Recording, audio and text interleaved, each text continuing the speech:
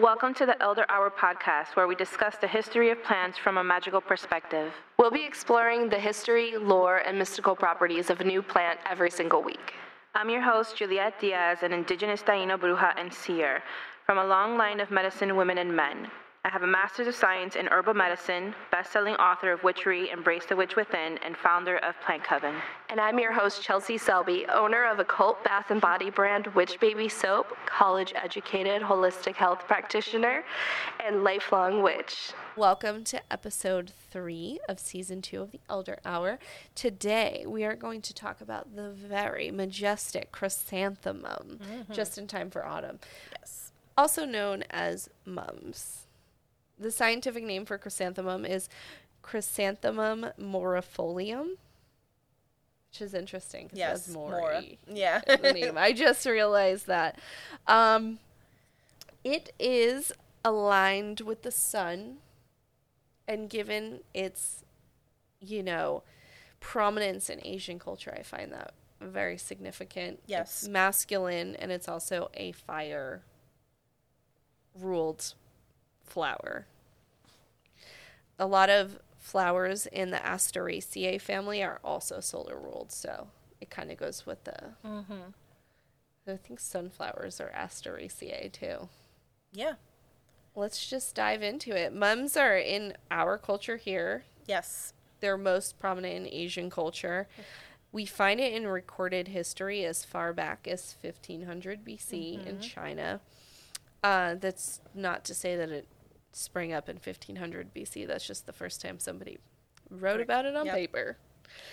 It's also Chicago's official flower. Did you know that? Nope. Which is really interesting. We'll get into why that's interesting in a little bit. Chrysanthemums were one of the first flowers to also contribute to the flower power movement in the 70s. The image of the woman putting the flower in the bayonet is a chrysanthemum, which honestly really speaks to the power of this flower. Yes. And it's the November birth flower and a official flower of November in the United States. Yes, it is. Queen of fall flowers. I love it. I love the way they smell. I fucking love chrysanthemums. We'll start with the head, Okay. which is actually many small flower heads. And another fun fact about it is that it's the largest family of flower plants, and it includes over 23,000 species. So cool. Insane.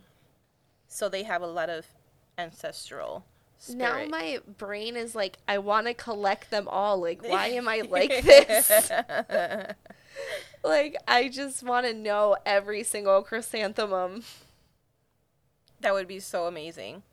There should be like a museum of chrysanthemums. They could really have. I wonder if they actually have one. That would be interesting. That would be so cool. Because you could totally build an entire museum Like around them. Oh, it would smell so nice. Oh, I love them so much.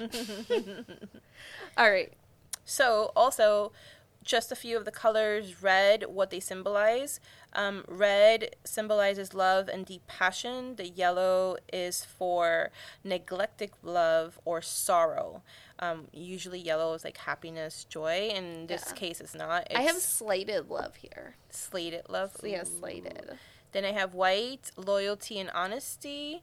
Violet symbolizes get well, like wishes Oh, I to love someone. violet mums. They're so beautiful. But violet to me, I don't know about that whole get well, but it does have Maybe it's like healing. get spiritually Get well. spiritually well. I feel Get that well in your brain. it's more like a healing yeah, they have energy. Yeah. Or if you're grieving, I'm thinking, like, I feel like purple mums could be really powerful. Yeah, they can. For sure. They really dive deep. And Yeah. we'll talk about them being able to do that. In the Chinese flower calendar, Chuhua, it's the flower of autumn and October, and it symbolizes rest and harvest, which is what I was curious about. Like, what is the connection here between mums and this time of the year? I mean, obviously they are prominent at this time of the year, so that's why you're going to see their popularity like explode in the fall months, just like pumpkins and any other thing that's ready to harvest at that time. But I just always want to know, you know, why do you buy mums at Halloween? Yeah. But yeah, so it's September, October, all these different fall months.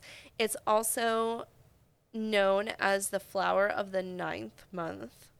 And during this time, chrysanthemum festivals happen in China, Taiwan, Korea, and Japan. It's known as the Chongying Festival, aka the Double Ninth Festival, aka the Senior Citizens Festival, aka the Height Ascending Festival. And the Chu. Yeah. And the Chu Festival. Oh, I didn't have that one. During this time, it is customary to have rice cakes and chrysanthemum wine, which, like, I'm going to be looking for some chrysanthemum wine, like, fucking tomorrow. Because I've never heard of that. That's probably super... I really want it. I wonder if I could just taste it. I wish we had it right now. We Like, should've. why didn't I get that? I don't what the know. fuck? You suck. If you know where to get chrysanthemum wine, please Let let us me know. know. Because, like, this is, or even if, like, a really good one, because I'm going to just try whatever. Yeah. So I don't know if I'm even trying the good shit. So if you We know, should try the local farms. They'll probably... Because they make their own wines, too, off the flowers they have. I just need to know. I feel like I know what it tastes Me like. too. I just said that before. Because Like, of our I last feel- episode. Like, I can just taste it in my mouth. So good. So I found a little folklore about, you know, why chrysanthemum rose to prominence and how it became an important part of the Double Ninth Festival. During the East, and this is from ChinaHighlights.com. During the East Han Dynasty, there was a devil of the plague in the Rui River. Okay. Ruhe. I don't know what, I can't even pronounce shit in New Jersey. I thought Forked River forever was Forked River. For real? Yeah. Oh, that hurt my lip. Joe makes fun of me. So as long as it showed up, people got sick and even died. People living around the river suffered a lot from the disease ravaged by demons. There lived a man named Huan Jing. His parents died from the plague, and he almost died. After he recovered, Huan Jing decided to learn the magic arts and killed the devil of the plague. Huan Jing heard there was an immortal that lived in the eastern area. He took a long journey and finally found the immortal. The immortal was moved by his behavior and taught Huan Jing how to kill the devil of the plague. One day, the immortal told Huan Jing that the devil of the plague would show up again on the 9th day of the 9th month, and he asked Huan Jing to go back and kill it. When Huan Jing went back, he asked the whole family to go to a mountain and sent everyone a zuyu leaf and a glass of chrysanthemum wine. When the devil of the plague emerged from the water, it got dizzy from the scent of the zuyu and the chrysanthemum. At that time, Huan Jing took the sword and killed the devil of the plague. Since then, climbing mountains has become a custom on the Double Ninth Festival. Nice. Interesting. So during the Double Ninth Festival, you're supposed to drink chrysanthemum wine, rice cakes, and go up into the mountains, which sounds like the most fun ever. Yeah. And rice cakes are always really associated with fall, like Samhain Yeah. and the thinning of the veil. Yeah. I like that. Yeah, so I love this story. And like I find that I want to go to China now for the Double Ninth Festival really bad. Let's do this. Maybe they'll have every species of chrysanthemum. They might. Also, it's very prominent in Asian politics. Mm-hmm. The Order of the Chrysanthemum is the highest achievement you can get in the Japanese military. Chrysanthemums are also pictured in the imperial seal, aka the chrysanthemum seal, which is a crest used by the Emperor of Japan and the imperial family. The throne of the emperor is known as the chrysanthemum throne. The chrysanthemum is also the sacred flower of Japan's radiant sun goddess, Amaterasu. Like many goddesses from this time of the year, she is a grain/agricultural goddess who brought rice to the people and taught them irrigation and how to farm silkworms. She is the highest position of all Shinto deities, and some scholars theorize that early Japanese society could have been matriarchal because of this. At the very least, they know that women played a huge role in politics and society because of Amaterasu. Also, like, her sacred items are cool as shit. She has, like, a mirror, a sword, and a jewel, which is, like, fucking amazing. Also in Australia, it is the official flower for Mother's Day. Nickname, obviously, we say mums. In Belgium and Austria, I want to bring this up because this is the part where it kind of connects to, like, my part of the research. They're exclusively used as memorial flowers to honor the loved ones that have passed, and you see them all over the graves. So for me, because I grew up playing in the graveyards, for me, that's where I connect to her, to her spirit, because she was always in that space, in the graves, in the graveyards growing. So I always felt that darker, deeper realm from these flowers. Absolutely. And just to kind of give you an idea of what I feel her essence are, the mum is very much protective. So that goddess that you said of the sun really does connect to this, because the mums are seen as the light that calls you back or finds you in the darkness. So when you go into a lower realm or you're in the spirit world and you want to come back, the mums are the sun. They're that light, white light that you walk into. Yeah. So you go and follow that white light, and that's literally the mums taking you back up into the level of this spirit world, of this world here.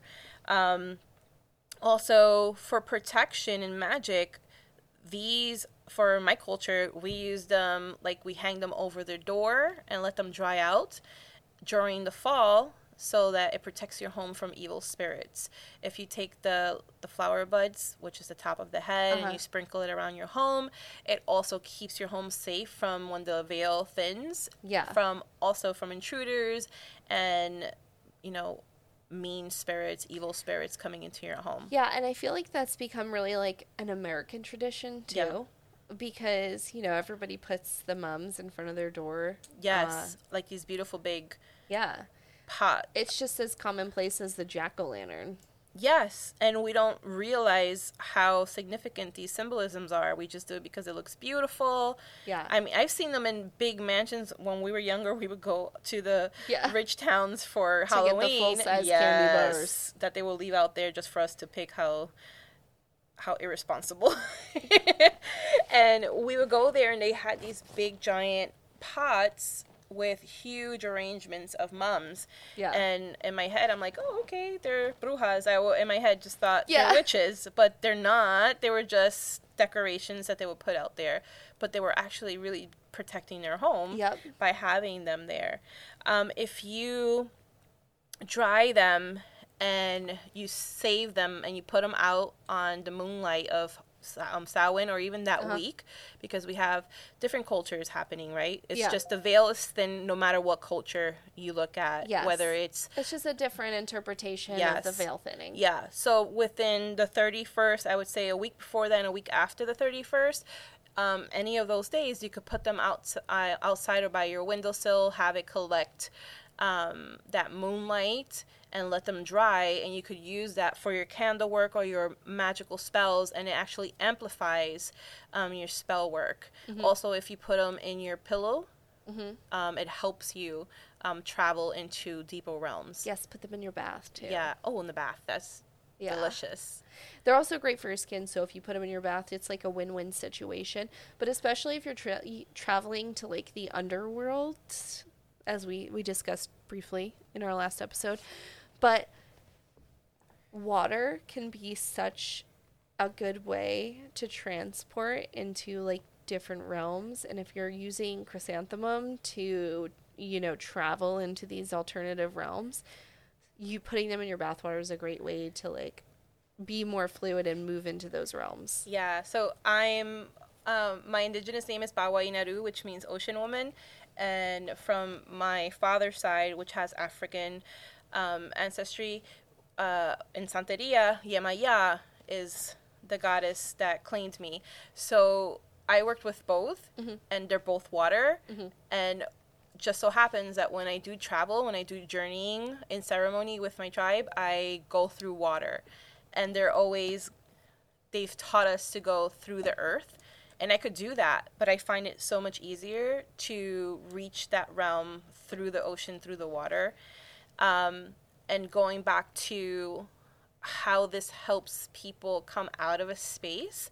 So doing my research, I found the story of an indigenous medicine woman. She was 14 years old, and she was the first at her age to be given the title of actually being the healer for their tribe. And this was actually from Haiti. And this is my ancestors, the Taino. But it's coming from that particular part of the islands. She would travel all the time. I could see her as a seer like I am. She would just go out of body and travel like into vision. Yeah. But her visions just took her into like dark realms that she would wake up screaming, and people had to really work hard to get her back. They knew she wasn't dead, but they had to like hit her, slap her, throw cold water at her so she could come back. And every time she came back, she came with wisdom and more healing capabilities, but she would tell them, I have a hard time finding my way back. Yeah. Moms have a significance even in the Caribbean. Yeah. Because the mums, the scent of it, they would put it towards her nose. She said she would see light. Yeah. Go into the light. And she would go into the light It's and the come back. poltergeist. Yeah, that's so crazy. So even just the scent of it. So just reading that alone, I had told my husband we should definitely have Muns handy so that when I get stuck, because I get stuck often. Yeah, because you were going into visions. I go into visions, like yeah. right before COVID-19 happened. I was. Remember? I could not control Yes. them. It was not normal for me. Yes. And there was something off 100% with me and my visions, and I would just, even driving, I couldn't drive because I would just go into vision and it was dangerous, and I would tell you, I'm like, I can't even drive my kids to school because it was just out of control. Yeah, we have had to stop recording some podcasts because she would go into a vision, and it would just be like a very overwhelming experience at the time. Yeah, and little do we know what was going to happen. COVID came. Pandemic came. But I think, we all of us knew something was off. Yeah. Because just even my gifts were off, and there was no control. Absolutely. Really. It's really interesting because I love to think about this. I love seeing the patterns, which is why I like doing social media so much. I like to see what's trending and like the way that human consciousness is flowing as a group. Yeah. That's really the most beautiful thing about social media is like there's a lot of ugly things about social media, but you can really see what the hive mind is doing. And last summer, a lot of kids were making videos on TikTok like, this summer feels like the last summer we're going to have that's good. Something feels off, all these videos. And whether it was a trend or not, it's still completely intuitive and predictive. It's prophetic. And I started to have like this weird like sense of mourning in the fall of last year. I just started to feel like I was mourning something. I had a funeral for 2019 in my bath. That's crazy. It just was like, I just felt like so morose for no reason at all. And also then watching a stream of deaths roll in at the end of 2019 seemed like a very weird culling that happened before the pandemic hit. Yeah.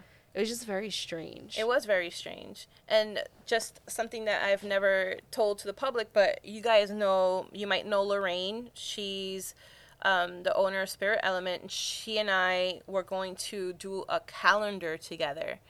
And we were in the process of getting this published with Hay House. Mm-hmm. This was in the fall. Mm-hmm. And something always happened that the calendar didn't make it to the meetings. It was every 2 weeks that they got a chance to introduce it to their team. Yeah. And my editor is always on point. She always, like, tells me whatever. But there was always something that happened that entire fall and in that winter to December that they didn't get to see the proposal. And Lorraine and I were like, what is going on? Yeah. Like, this is so weird. January came and they finally, her and I were like, something's weird. Like, I don't think this calendar is going to work out. Like, we just had this feeling that we wanted to hold on to a calendar, mm-hmm. which was what? Time, organization, planning. That's what it was all going to be about. Like, us. Why are we building this planner? Like, us. And we're like, it's just something that we felt that we needed to do it. Yeah. And then all of a sudden, Hay House comes back and they're like, guys, we don't think we could do a planner on a year where everything's going to be canceled. This was March when we got our feedback. Yeah. And Lorraine and I were like, we totally agree. And now we look back at it, I'm like, what was that about? Yeah. Like, that never happened for us, but we felt the need that we needed to keep time. We needed to keep a planner. We needed to keep a calendar. Mm-hmm. We wanted to do it different for this year. The proposal for this calendar was a whole new way of recording time. Yeah. It's like insane. Like, I'm going to ask her permission if we could put our concept out there, because the concept was not to record time or plan like we're used to. Mm-hmm. It was to do it in a different way. Yeah. And it would have made so much sense since this year just rearranged everything for us. Yeah. Everything was canceled. It was just like mind-blowing to me how we were just intuitively tapping into creating something like we were mourning the calendar. Yeah. Yeah, it was just like a weird mourning period. We were saying goodbye to how you usually like the plan. old paradigm. Yeah, that's what we were doing creatively in our heads. It's very interesting now too because a lot of people are like fundamentally changed. Like, people are up and moving all over the country. I'm like, moving. The whole change of like everything's getting shuffled around. There's new energies in different places. Yes. People are bringing their different energies, and it's just mixing the pot like it hasn't been mixed in a long time. Yep. You know? Yep, it's true. And you have to mix it. You have to move stagnant energy. Yeah. You have like, people got set into these communities, and now they're uprooting their entire life, realizing the things that are important to them, whether it's being in nature, spending more time with their family, going after that job, going after that dream in New York, and moving into the center of a pandemic. Yep. People are picking it up and moving and not wasting any time. Mm-hmm. And it's just going to change the whole energy of this country. Maybe not tomorrow, but in 5 years, I think you're definitely going to see a huge change that goes on. Yeah, there's definitely a huge. And when you stir the pot, literally, spiritually, energetically, shit comes to the surface from the bottom. And this is like what we're seeing with the politics and racism in your face, like really in your face, and murders in your face. Things that have been there, but they were in the bottom. Yeah. In a safe little hidden spot. And now that it's all bringing up and we're all seeing this and we're all like shocked, and honestly, you shouldn't be shocked because this has been the truth of what's in the ingredient of this pot since forever. Mm-hmm. So now what you're seeing is the stirring, like you said, and everything just coming up, and eventually it's just going to go back to kind of going down, right? Like, it'll settle. It'll settle for a while, and then the cycle will continue, and something will happen, and it'll bubble back up. But this is a massive period of change. Mm-hmm. Like, this is just history, period. Yeah. Like, this is going to be what, in the future, this is when they're going to come back to 2020 and talk about 2020 in a spiritual perspective. It's so interesting because I feel like this this realm of events started unfolding in 2012 That's so true. when the world was supposed Was to end. supposed to. Mm-hmm. And it's very interesting, and it ties into this episode because chrysanthemum is the flower of Chicago. And if you look at Barack Obama's portrait, his official portrait, it's full of chrysanthemums. That's amazing. And just like going into the light, not saying, politics wise, everybody, politics is politics. Let's be very clear. And the symbolism that surrounds everything. I'm just saying chrysanthemums heralded in this period. We had a president that has a portrait full of chrysanthemums, which are signifying a different period. A period of change. And it's strange because the chrysanthemum really weaves its way in and out of politics. And also, he was the last president before the shit went down, which is death and mourning, Yeah. which mums pretty much do. It was the autumn. And now we're in our winter flu season. Yep. And the next is the spring Yep. of a dawning of a new age. A new birth. Yeah. Yep. A You know. birthing. So it's just fascinating the way it may look like a little flower, but its energy and its symbolism is bigger than all of us. Yeah. And that's very true with anything in nature. From a little stone that you see, those stones are worshipped by our ancestors. They were worshipped by your ancestors, holding so much spirit and power and being an object that you would give to a god, or a god would give you with a lot of wisdom. So even rocks and stones are earth that you take for granted walking on every day. It's a being, it's alive, and it holds so much of things that we're always seeking. And it's just right there. We're in it. And we forget. Even that I'm so connected to it, I am constantly reminded of the power that nature holds. Well, you have balance. I mean, you are a human at the end of the day, too. So you do have to participate in the human world. To deny yourself the human experience would be to deny yourself an essential part of real life. It's denying your purpose on this earth. Yeah. There's a reason why our spirit came here, and it's to live that human experience for a reason. So denying it and just going on social media and only calling yourself a starseed. I knew you were going there. It's a little disrespectful. I knew you were going there. I know when I talk about myself being a starseed and a cosmic being, I always back that shit up right away with this is real life too, because I go through this and I've been here and these are my lessons and what's my purpose on this earth. My purpose on this earth is not to come here and announce, hey, I'm a being of light, I'm gonna channel all this good stuff for you. No, that's to me. But also what if you weren't a being of light? Not you. Oh, I'm sure. Well, we're all beings from different places. I'm just saying. No, you could have been you need to see her face. Doesn't mean you were necessarily good starseed. It's true. We could have been from anywhere. What if you were a reptilian shapeshifter? Yes. I mean, come on. We love conspiracy theories, but I believe they're called conspiracy theories, but they're really not. There's actually things that back up these theories. Yeah. That's why they're a theory. There's actual evidence to make something up like that. And there are beings from all over the place. That also would be very ignorant to say, oh, there's only Pleiadians, because there's only light beings. There's only positive. That doesn't. That's like saying Earth is the only planet that has life. Yeah. Really, there's so many planets. First of all, not just planets. Okay, fine. We know that maybe there's no life on Mars. How do you know that there's nothing inside of Mars and that's just a protective armor to keep us stupid humans away from it? I'm just saying. Open up your damn perspective. We're in a galaxy.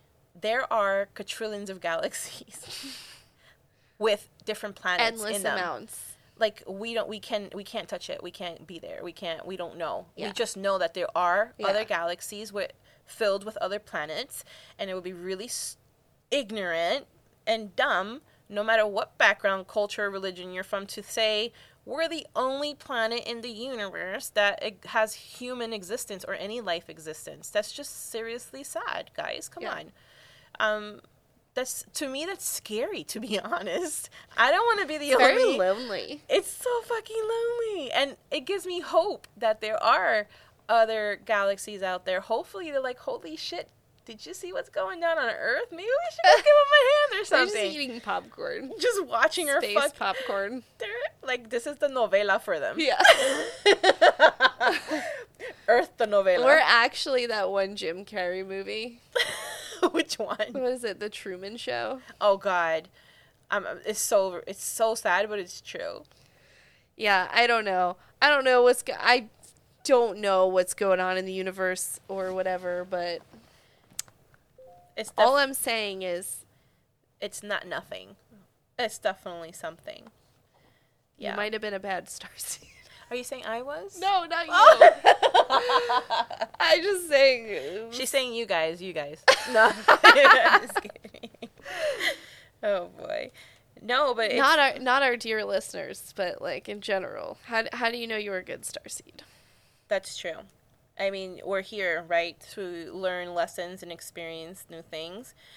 So definitely that packs a lot with mums, taking us into like these different places and realms and trains of thought, because Yeah. that's what mums do, and they look so innocent and so pretty and so cute, and they're already tricking you, right? Because But think about it.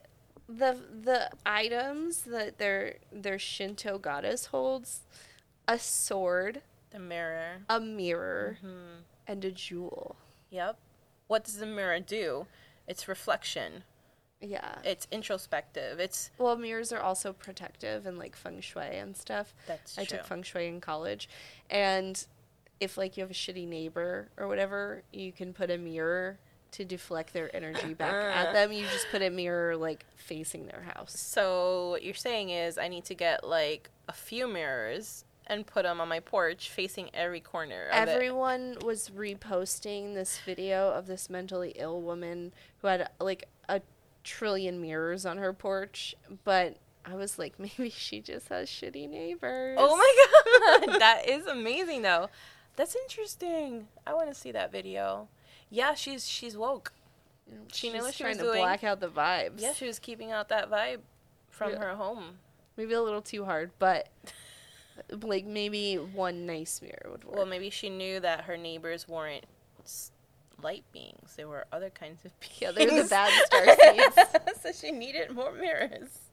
And I don't want to like downplay or discredit the whole starseed. I respect any type of like spiritual. Oh, it's path very that- real. Yeah, Like, you know. it's definitely not saying it's not real. It is real. It's just the fact that you have to acknowledge that you are a spiritual being and you are a human being. Like, for example, also,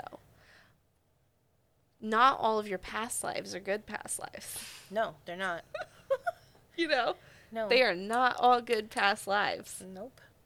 So, the potential of you having bad alien past lives is very possible. Just consider that. Yeah.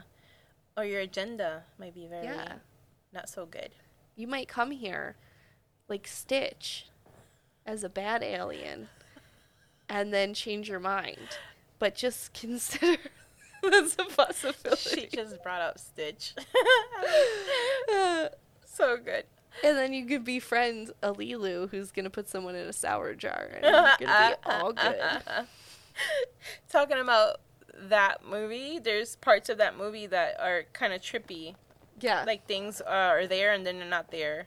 Like Oh. from one second to the other. I'll also Interesting. share those clips if you're interesting. Yeah. If you're interested, I mean. I am. Yay. So it also carries like this this very interesting that we're having this combo, because it carries the same sun energy of illumination and truth. We see this as a common theme with sun herbs, is that the quest for truth is priority with these herbs because the sun is shining light on all of those secrets and hidden things, hidden occult knowledge, etc.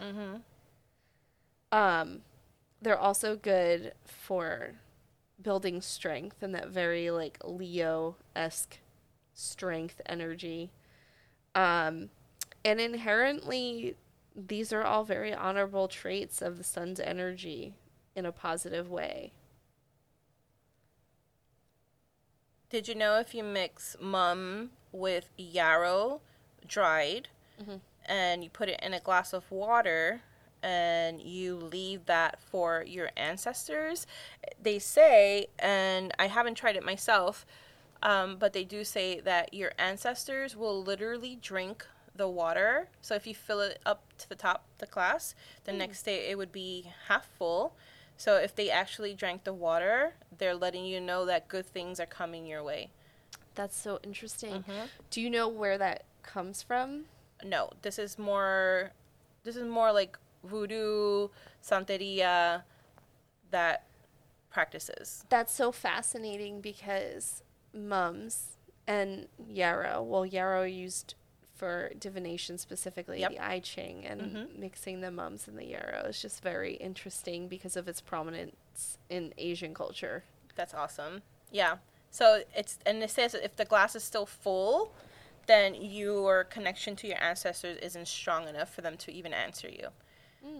But I should try it. But this is the season. This is mum season. It's all about focusing on the ancestors. We're in September's here. Yeah. Oh my gosh. I know. It like flew by, and I feel like there's more emphasis on the ancestors than ever because, you know, we're leaning on them. They've been through this. Yep. We haven't been through this. Yep. You know, you can find so much wisdom in just reaching out to your ancestors. Whether you think COVID-19 is serious or not, you're still living through an unprecedented time. Whether you want to be in it or not, you're in it. Yep.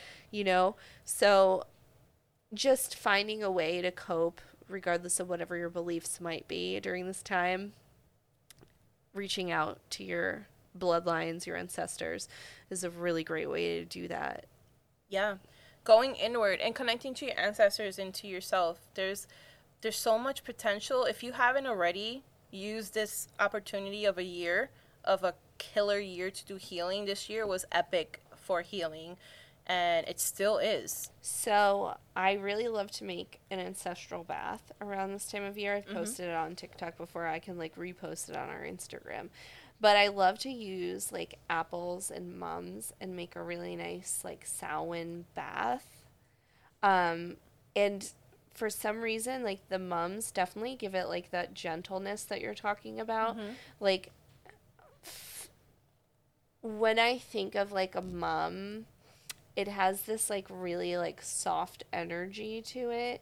It's not very harsh, but it still carries like that magical energy that you're talking about, like that into the light. Yeah. So I feel like it's a good introductory flower to use when you're maybe seeking ancestors instead of like venerating the current ones. Like when you're wanting to go on that journey of maybe seeking out members of your bloodline who might resonate with you or basically turn on a signal, turn on the light, you know, make a beacon. That's how I like to use mums. I feel like they definitely call in the positive spirits because it is a protective plant. It does carry that sun energy. And like honestly, when you're doing any kind of journeying or dream work, a sun plant is going to pull you out of those dark places. It's going to be like your beacon, your Yeah. light home. Like in Insidious, your fucking light through the underworld. It makes sense. So we started the episode with asking what is the significance of these mums showing up in such a, quote unquote dark time season. Yeah. And it's because you need balance probably with light and darkness. So the mums are the light to the darkness of that season. Yeah. That's like the balance. nighttime's getting darker, and then you have these mums to kind of like Light the way, just Yeah. give it that light, where again you have that balance between lightness and darkness.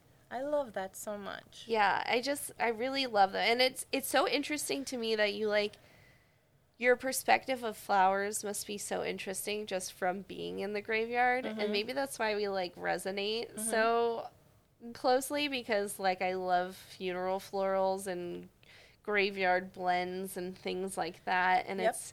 it's just so fascinating, you know. Yeah, right. Our buildings were surrounded by 1, 2, 3 huge. I'm gonna take you. It's Yeah. not far, so I'll drive you there so you could get a perspective of how huge these cemeteries were. Yeah.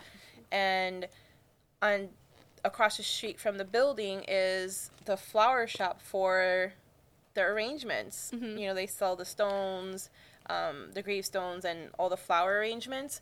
So for me, flowers were always associated with the cemetery. My mom didn't get flowers at home. My mom was a florist for a brief time. That's awesome. In between, she had 2 jobs at one point in time. She was like a bartender in the go-go bar, and then in the dark underworld, and then in the daytime light. was a florist. In the daytime, I'm Yeah. a florist, and at nighttime, rawr. Really, though, if you think about it, she has some very like underworld-esque properties. So she's worked in a nightclub, was a banker, and a florist. And those were the things that she did. Yeah. Like, doled out spirits, prepared flowers, and that's like very Hades energy. Yeah. The banker, Yes. florist. Yes. That's interesting. Yeah. Yeah, living through those, that's her journey. You know, when you just like, as we do more of this, like we dig deep into folklore and mysticism and stuff like that, I definitely find that I recognize it as a universal experience in so many things, whether it's Greek myths, whatever. And I think that's really the importance of getting to know your culture, getting to know your ancestors' culture. And this doesn't mean that what you should do is find out what your ancestors did and then start a business and act like an authority based on your ancestral heritage. Yep. It is your birthright to know your ancestral heritage. Yep. It is your birthright to go back and know where it started and how it started and why it started and what were the myths, what were the folklore, and find a new way to connect to this world. Those stories are a way, they're a guide. They're information about the world around you, and learning about them will only help you see the world in a different way. You're not doing anything wrong by simply looking into what was beyond this life. Yeah. I mean, a lot of people reach out to me constantly about me teaching about Taino culture and ancestry, and if I would show like my altar and all that stuff. And I say no, because as experienced as I am, even being part of a real tribe, it's not, that doesn't give me permission to go and teach about and become this authority or expert and teach about it. It's not what I want to do. It's not what I feel called to do. So I'm sorry if you keep messaging me and asking me questions. I usually direct them to my tribe's Facebook page, because my tribe in general, we're all of us together. We're responsible of going out there and sharing our culture, practices, our language, as a tribe, as a group. Yes. So me veering off and kind of like doing that on my own, it's not something that I'm called to do. And you don't see me opening up a practice of just Taino culture. And I really do merge my indigenous roots with more of a modern connection that I have, right? And a mixture also of my father's side, which I am African from my father's side, and I have Santeria very prominent in my lineage. So I don't do the whole Santeria at all. It's not my thing. Yeah, I'm not yeah. called to it. Yeah. But I do have Yemaya on my on one of my altars. Yeah. So I just work with the parts of my culture, of all of them, into one and make it what works for me now in this time. Yeah. And what, absolutely. Yeah, and what connects me more to the earth and connects me more to me here in this presence. Yes. I do like the same thing. You know, I have varying cultures in my ancestral makeup. I have like Colombian, Irish, Finnish, Italian, and those are all completely different cultures. Like in my Finnish background, you're going to get a little bit of like Scandinavian, Viking-esque things, but then you also have that like Slavic Russian, because it's nestled like right in between those two. And then Celtic, English, Irish mythology, you're going to have completely different than Viking mythology. And Italian paganism is completely different. And my Colombian ancestry, my family has indigenous bloodlines to the Andes Mountains. That's going to be completely different. So I'm not going to open up a business where I'm like, you know, being like, oh, I'm Inca. Yeah. You know, I'm not going to like whatever and start a whole shop surrounded by that. But I'm going to read about it. I'm going to learn where I came from. It's my birthright to learn where I came from, and I'm going to honor my ancestors by not ignoring them, by not pretending they didn't exist, because I live in a world that focuses on specifically one culture. Yeah, like I agree with that, because for me, my DNA along with some of my tribe members, like our chief, we came out in National Geographic because it's proving our ancestry, right? And ancestry DNA used to identify us as just, we would have Native American on there. Yeah. And then all of our people from the Caribbean are like, what the fuck? Yeah. Native American, so we're Native American. And we're like, no, you're not. You're indigenous, you're native, but to the Caribbean. So what that did with us pushing and rallying and doing a lot of work in activism, I did a lot of work, especially that year. Ancestry, finally, now, if you're indigenous Taino, it will come up as indigenous Cuba, indigenous Puerto Rico, indigenous Haiti, Dominican Republic. So now you know that indigenous to that island, you're indigenous to your ancestors there.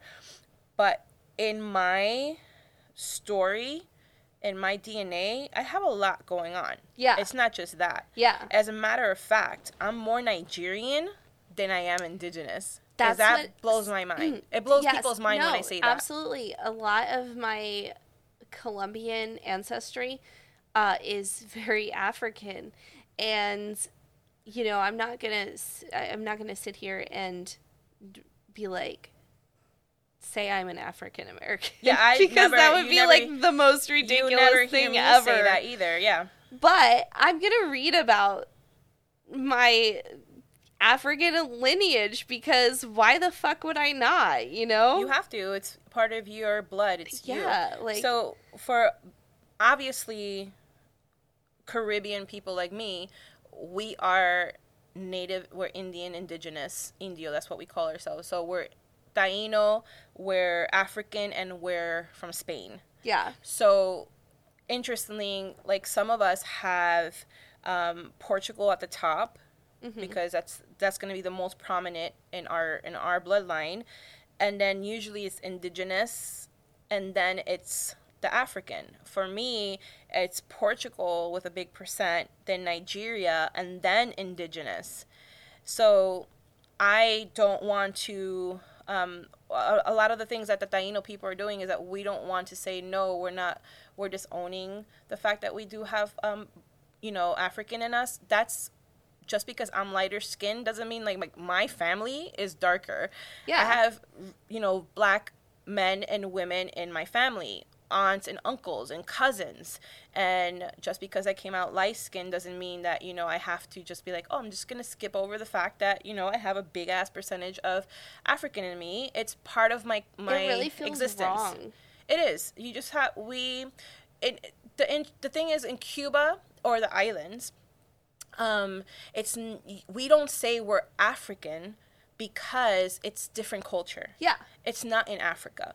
Yes. So when we say Cuban, people already know you're a mixture of these three beautiful powerhouses, right? Exactly. And they know you're African. They know that your Cuban means African, indigenous, and Spain as well. So they know this already. So we don't have to go around and say, I'm from Africa, because we don't know about that culture. Our African culture in that island has been mixed and interwoven into our indigenous people, into also when Spain came in. So we have a mixture, mestizos, right? So we have a whole new culture and practice over there. So yes, if you're black, say black from Cuba, and especially this is coming up a lot in Latinx community, of even people who are darker skinned from the islands not calling themselves black, like Afro-Cubana, Afro-Dominicana, and now people are owning up to it more, because before, I guess they never really thought about it, that, where you do get your beautiful black skin from the Africans that came to our, they were forced, enslaved, and brought to our islands. So there's still history there. There's truth there. So my journey moving forward is to touch on all these different things. I have Nigeria, Basque, Cameroon, Congo. Yeah, I have that too. People. I also have I have different indigenous. I am very indigenous. Yeah. I have indigenous Cuba, indigenous Dominican Republic. I'm also indigenous America, Aztec from Mexico. Yeah. This part right here is actually something that we're looking into, because this could be a key as to where our people came from. Yeah. And this very interesting. This doesn't show up in a lot of Taino people's bloodlines. Yeah. So far, I was asked to use my blood, because it says Indigenous Americas, Mexico, Aztec, and there's been speculation for a long time. They were thinking, where did the Taino come from? They were all saying it had to be Mayan or Aztec. They came down this way into the islands, and there's people fighting, saying, nope, that's not true. That's not where they came from. They came from somewhere else. Yeah. And the very fact that I have that in my blood, and I'm Taino from 3 different islands, could possibly prove that, my ancestors originated from Aztecs, came down and went into the islands. I mean, that is totally plausible. It's insane, but it's amazing, and I'm not sitting here saying no. I'm not judging. I'm not saying anything. I'm just open to it, and I'm like, that's the more I could be enlightened, and the more that this could enlighten our people, the better. And it's all about going back to the beginning. Yeah. The search for where it started. It's a lot of people ask like how they can find out more about their ancestry, or people who have had their ancestry robbed from them. And Ancestry.com is like we're not sponsored by them. Not sponsored. And I'm telling you, I've done all of them. And the best one by far is Ancestry. They're on point, and they're always updating. Well, just like their name, their focus is ancestry. Yes. Their focus isn't like what your diet should be or whatever. Their focus is ancestry. Your blood, yeah. And just the things that you can find and unveil through going through public records and stuff, you can find out so much shit. You can validate so many intuitive experiences that you might have had dreams about past lives. Like most recently, I was talking about that nagging feeling I had from my grandfather. Mm-hmm. He's of Finnish descent, and I couldn't find a lot of info about his dad. His dad left when he was young. I've literally dreamt of his dad's past life. I had this mind-blowing fucking realization. That's amazing. Okay, listen to this shit. When I was 13, I watched the Blair Witch Project, and it triggered something in my brain. I had this dream. I was walking through the woods. All of these people were in the trees. All these men were in the trees, and their eyes were open, wide open in horror, and they were dead. And I've gone to the fucking underworld. I've dreamt of demons. I've dreamt of loved ones trying to murder me, like all kinds of crazy shit. But this felt real, and this felt really fucked up. And I couldn't go to bed the next night. I was petrified. I was like afraid to go to sleep over just a bunch of dead people in trees. And then I was watching this movie last year. I forget what it's called. It was about Nazi zombies. I like horror movies if you haven't picked up on that. But I was watching this movie last year about Nazi zombies, and the movie starts where these American soldiers' planes get shot out of the sky, and there's a guy walking through the woods, and all of these soldiers are dead in the trees, and their eyes are wide open with horror. And of course, 13-year-old me didn't realize that's what I was fucking dreaming about. Like, why would my mind be like, these are dead men in parachutes and trees? Like, why? I just wouldn't even conceptualize that at that age, you know?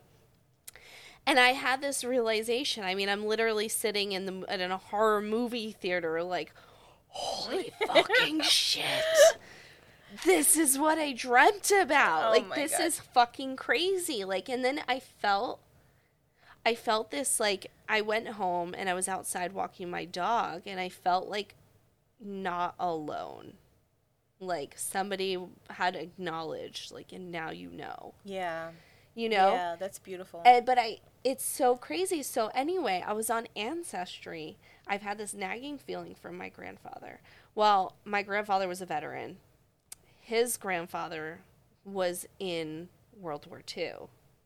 I found a news article about how he had been injured while serving in the military, and it said that he had been this wasn't the time he got injured, but he was the first wave at Normandy on D-Day. Wow. And I literally fucking dreamt about it. That's insane. And so knowing your ancestry, whether you think it's like, you have these dreams and they come from spirit, or whether you think they're locked in your DNA, because it's very possible these are just traumatic events locked into your DNA that you can unlock through dreams. If you want to take a more science-based perspective and think that we're just like O's and ones and we're like this matrix and our DNA is, you can tap into the other parts of your brains and the other parts of your brain and your DNA. I dreamt about an experience that my family member had. And I know this to be true because Ancestry has confirmed it for me. Yep. So if you want to get to the bottom of what has gone on, or why you're having a reoccurring nightmare of a time period, or why something is going on, start digging into your family tree on Ancestry. Like, you don't have to take a blood test. You can simply go through census records. You can find obituaries. I've had past lives confirmed. I had another grandfather who I went to my psychic over here in New Jersey. Who I've been waiting to go see. Now that it's not like as crazy in New Jersey, we'll go. She told me I drowned in a past life. A few days later, I got a notification on Ancestry.com that an obituary was found for my great uncle. He said, in his obituary, it said that his life was saved by his father, and that his father had a prophetic dream that their ship was going to sink. So he put his two sons on another ship, and my great whatever grandfather, fifth or sixth great grandfather, got on the boat, and the boat sunk. after he had the prophetic dream and saved both of his kids' life. And that's confirmed by a psychic. So there's lots of things that you can unveil on Ancestry.com. It's not just...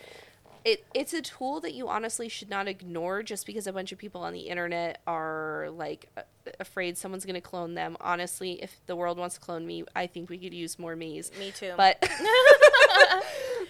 I personally never used that part of Ancestry, only because I'm first generation here, so I pretty much know my whole ancestry in this country. Yeah. And it's hard for people who come from, like, the Caribbean because there's no records. But I am going to try it because you never know. They have world records. Yeah, I want to see there. You never know. I'm also French, Italian, Irish. Yeah. And that makes sense only because in Cuba is known for a lot of countries going there. Mm-hmm. People love to go to Cuba. We need to go to New Orleans. Oh my God, we were supposed to go this year. year. We were going to go this year. That was like a plan. Oh, we're set to go next year though. Yeah, we're going to go. Yeah, because I rearranged my tickets. Sweet. You too? Yeah. So next year we're going to New Orleans. Hexfest, yeah. So I'm excited to kind of explore. If anything, I really want to just be there and experience the energies. But I'm going to go into seeing what they find. You gotta. Yeah, I want to do that because I've only just didn't do it because I'm like, well, I don't think they could find. Well, I found... that's pretty cool. I found a significant amount of stuff about my great-grandfather and his family. That's how I found out that my grandmother had a brother and sister in Colombia, is through the records I found on Ancestry. That's so cool. So in the meantime, what you could do is go buy mums, because they literally, this whole conversation about digging for ancestry and talking about death and past lives and talking about all these connections in our blood, what does mum do better than anything else is illuminate that truth. Find your truth. Yes, find your truth and illuminate the darkness to find those truths, right? To find those things that are hidden. Even with a closed mind, just take the step. Because honestly, guys, me knowing that I was Cuban, and I knew, obviously, from my family that we have African and we were indigenous Taino. That blood didn't prove shit to me. I already knew this. This was my culture, my upbringing. I already knew. That's why I identify as indígena. I'm indigenous. And when I did decide to do the Ancestry DNA, when you just see it, I cried because literally my blood spoke of it. It had a story right away. Portugal, Nigeria, indigenous. I was like, wow, that right there, that's a whole motherfucking story of my ancestors, of how they were murdered and brutalized, and how Columbus, like, the whole story was right there, the first 3 markers. And I cried because I'm like, wow, it just hits you in a different way. And then all these other stuff, like French, Irish, and these are not like small percentage, they're a pretty good amount of percentage. I'm like, how? So I start researching. I know, it's like you start trying to figure out, how the fuck do I have French or Irish? That's what I said when I saw the French. I have a little bit of French, and I was like, I was like, what the hell is this? So, 2% French, 2% Senegal, 3% Ireland, and Scotland. And, and then it goes... there you go. That's like your connection to the Fae folk. 1% Italy, Malta, Mali, Middle East, Germanic Europe. I'm like, who am I?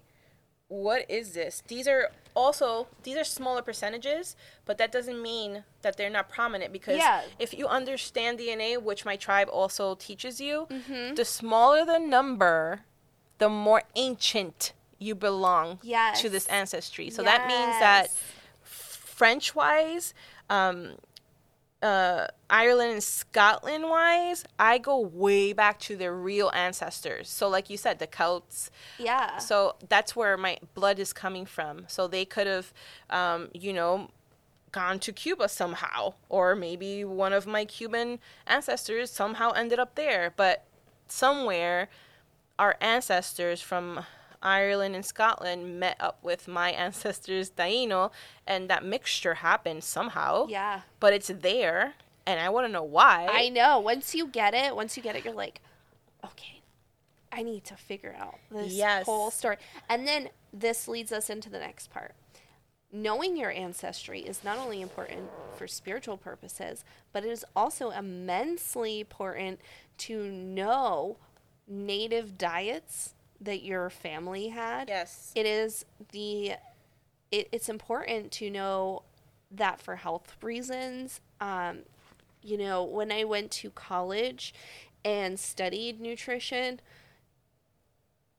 there's many factors in having a good diet. And, you know, it's how your hormones display in your body. It's your blood type. It's your ancestral makeup, because if you come from a place that was probably hot most of the time, then dairy might not be good for you. Yeah. Or like heavy meats that were unable to be preserved might not be best for you. It just depends. Or if you come from a place where, you know, it's dark most of the year, you might need more milk.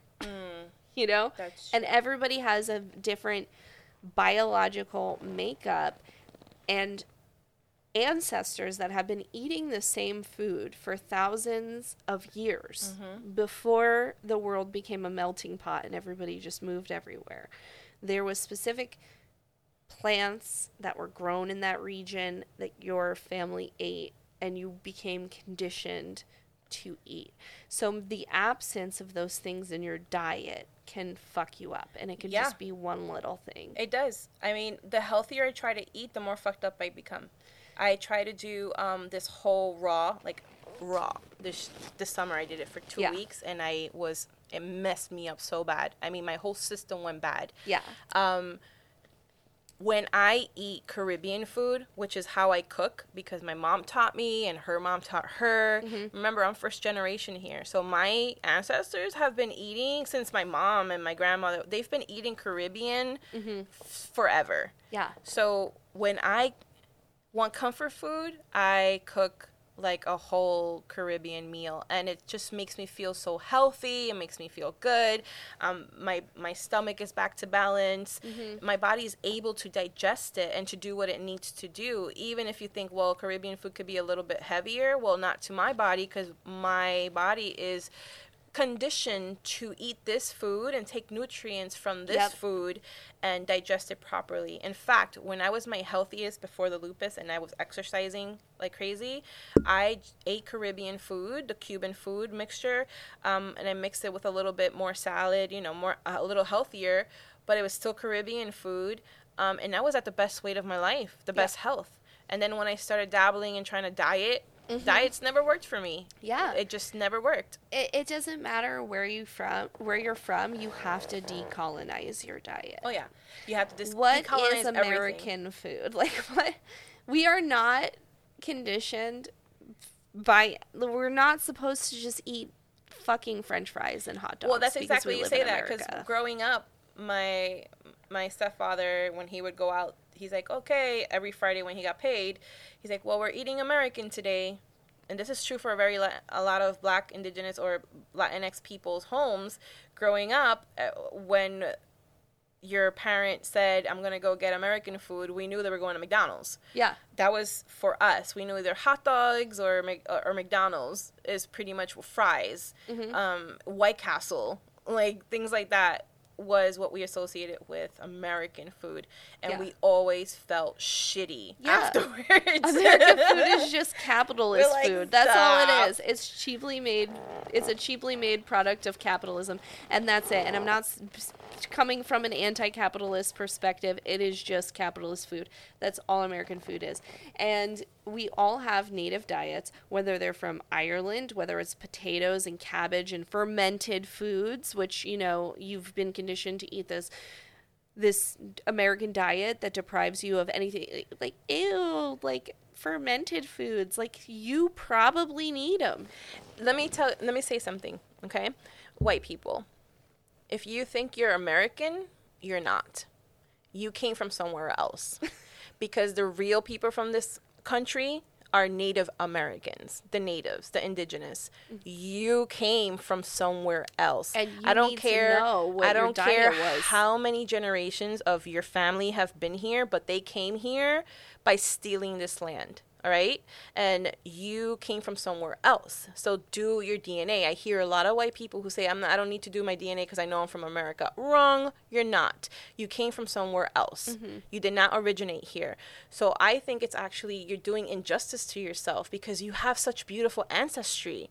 Yeah. They do. Powerful ancestry that you could look into instead of thinking, well, I'm American and my ancestors just did, murdered Native people and took their land. No, you need to. That is the most recent history of your ancestors. Go back before that. Do your ancestry. See where you come from, the countries that show up for you. That's where your ancestry belongs. That's where your ancestors live and thrive, and even their plant medicine, their culture, their magical practices. Because I get a lot of, non-people of color who ask me this question. Absolutely. I get people ask me this question too. And I'm like, it's not, I hate even just saying white people. But when you figure out where you're from, let me know, and I'll say, hey, you're European, or you're from Russia, or you're from Ireland. Just really look into that, because there's more to you than just being that white person in this country whose ancestors stole land from. There is more to you than that. That does not, it makes me sad too that a lot of people do look at white people like, oh, it's your fault. No, you know what? A lot of white people aren't racist. A lot of them aren't in that mentality or that spirit that their ancestors were in that did this to the Native Americans in this country. You do come from good as well. You have to know this. We all have fucked up ancestors. And but you have good ones too, right? Yeah, and you have ancestors that are like, I imagine, this may or may not be true, but I imagine my ancestors don't want me to forget about Finland. Mm-mm. They don't want me to forget about Ireland. I know they don't want me to forget about Colombia. Like, my Colombian family reminds me that I'm Colombian. Your ancestors do not want to feel forgotten. Like, have pride in where you came from. Learn about where you came from. Keep those traditions alive. Keep that folklore alive. But also, help yourself and learn how to eat diets that your body thrived and survived for thousands of years under. You'll be surprised at what you find. You would really be surprised. You look into the plants, into the remedies that those countries that pop up in your DNA show you. Mm-hmm. And this is a lot of the time we have white people from this country who just don't want to look behind the times their ancestors came here and brutalized, right? They don't want to look, they don't go beyond that and see where they originated from. And to me, that's really sad, because you're cutting off a whole line of power and ancestral medicine and wisdom that you could be honing right now. It's really conditioning. Yeah. It's really the first step of initiating you into a cult, into forcing an ideology down your throat, is to cut you off from where you came from. Yeah, I follow some really powerful white women who really found, they were born here, generations and generations here in America, and she decided to check out where her family was from, because she did a lot of healing work with her ancestors. She owned up that her ancestors did brutalize and murder natives here. She belonged to that line. Mm-hmm. They all do. Mm-hmm. So she took the extra step and said, okay, so before this happened, where were my ancestors? Where did they come from? She found a really strong connection and route to the Celtics, and she lives and breathes that medicine now. Her branding changed, her practice changed, her way of being changed, and that is so freaking powerful, because she is owning her ancestry, and she's not busy trying to take indigenous ancestry from somebody else. Yeah, I find that if you do go and you look into your heritage, that you find really interesting stuff. And you don't feel so compelled to start looking in someone else's backyard and culture, yeah, you know? and taking from it. And that even comes to relationships with plants. Like when it comes to white sage and things like that, in our store we like to encourage people to pick, smoke that suits them better. Like if you're Italian, rosemary is probably a better choice for you. And thyme. Because your ancestors recognize it. It's a Yes. smell that's comforting to them. It's a smell that's like natural to them. Yes. If like I connect heavily with Palo Santo because of my Colombian ancestry. If you have Viking ancestry, juniper is a sacred herb in Viking culture. So it's all about just finding what resonates. Like, and you know what? If you have a super Christian background and you feel comfortable connecting with those Christian ancestors, frankincense and myrrh, Yep. like you have everything at your disposal to experiment and figure out what feels right. Like, Yeah. what is the vibe that calls upon the most comforting and supportive ancestors. You just have to try. Yeah, and again, we're not, us, we're not gatekeepers, and we're all about having you find your own truth and for the benefit of you, right? Yeah. For the benefit of your spirituality and your growth.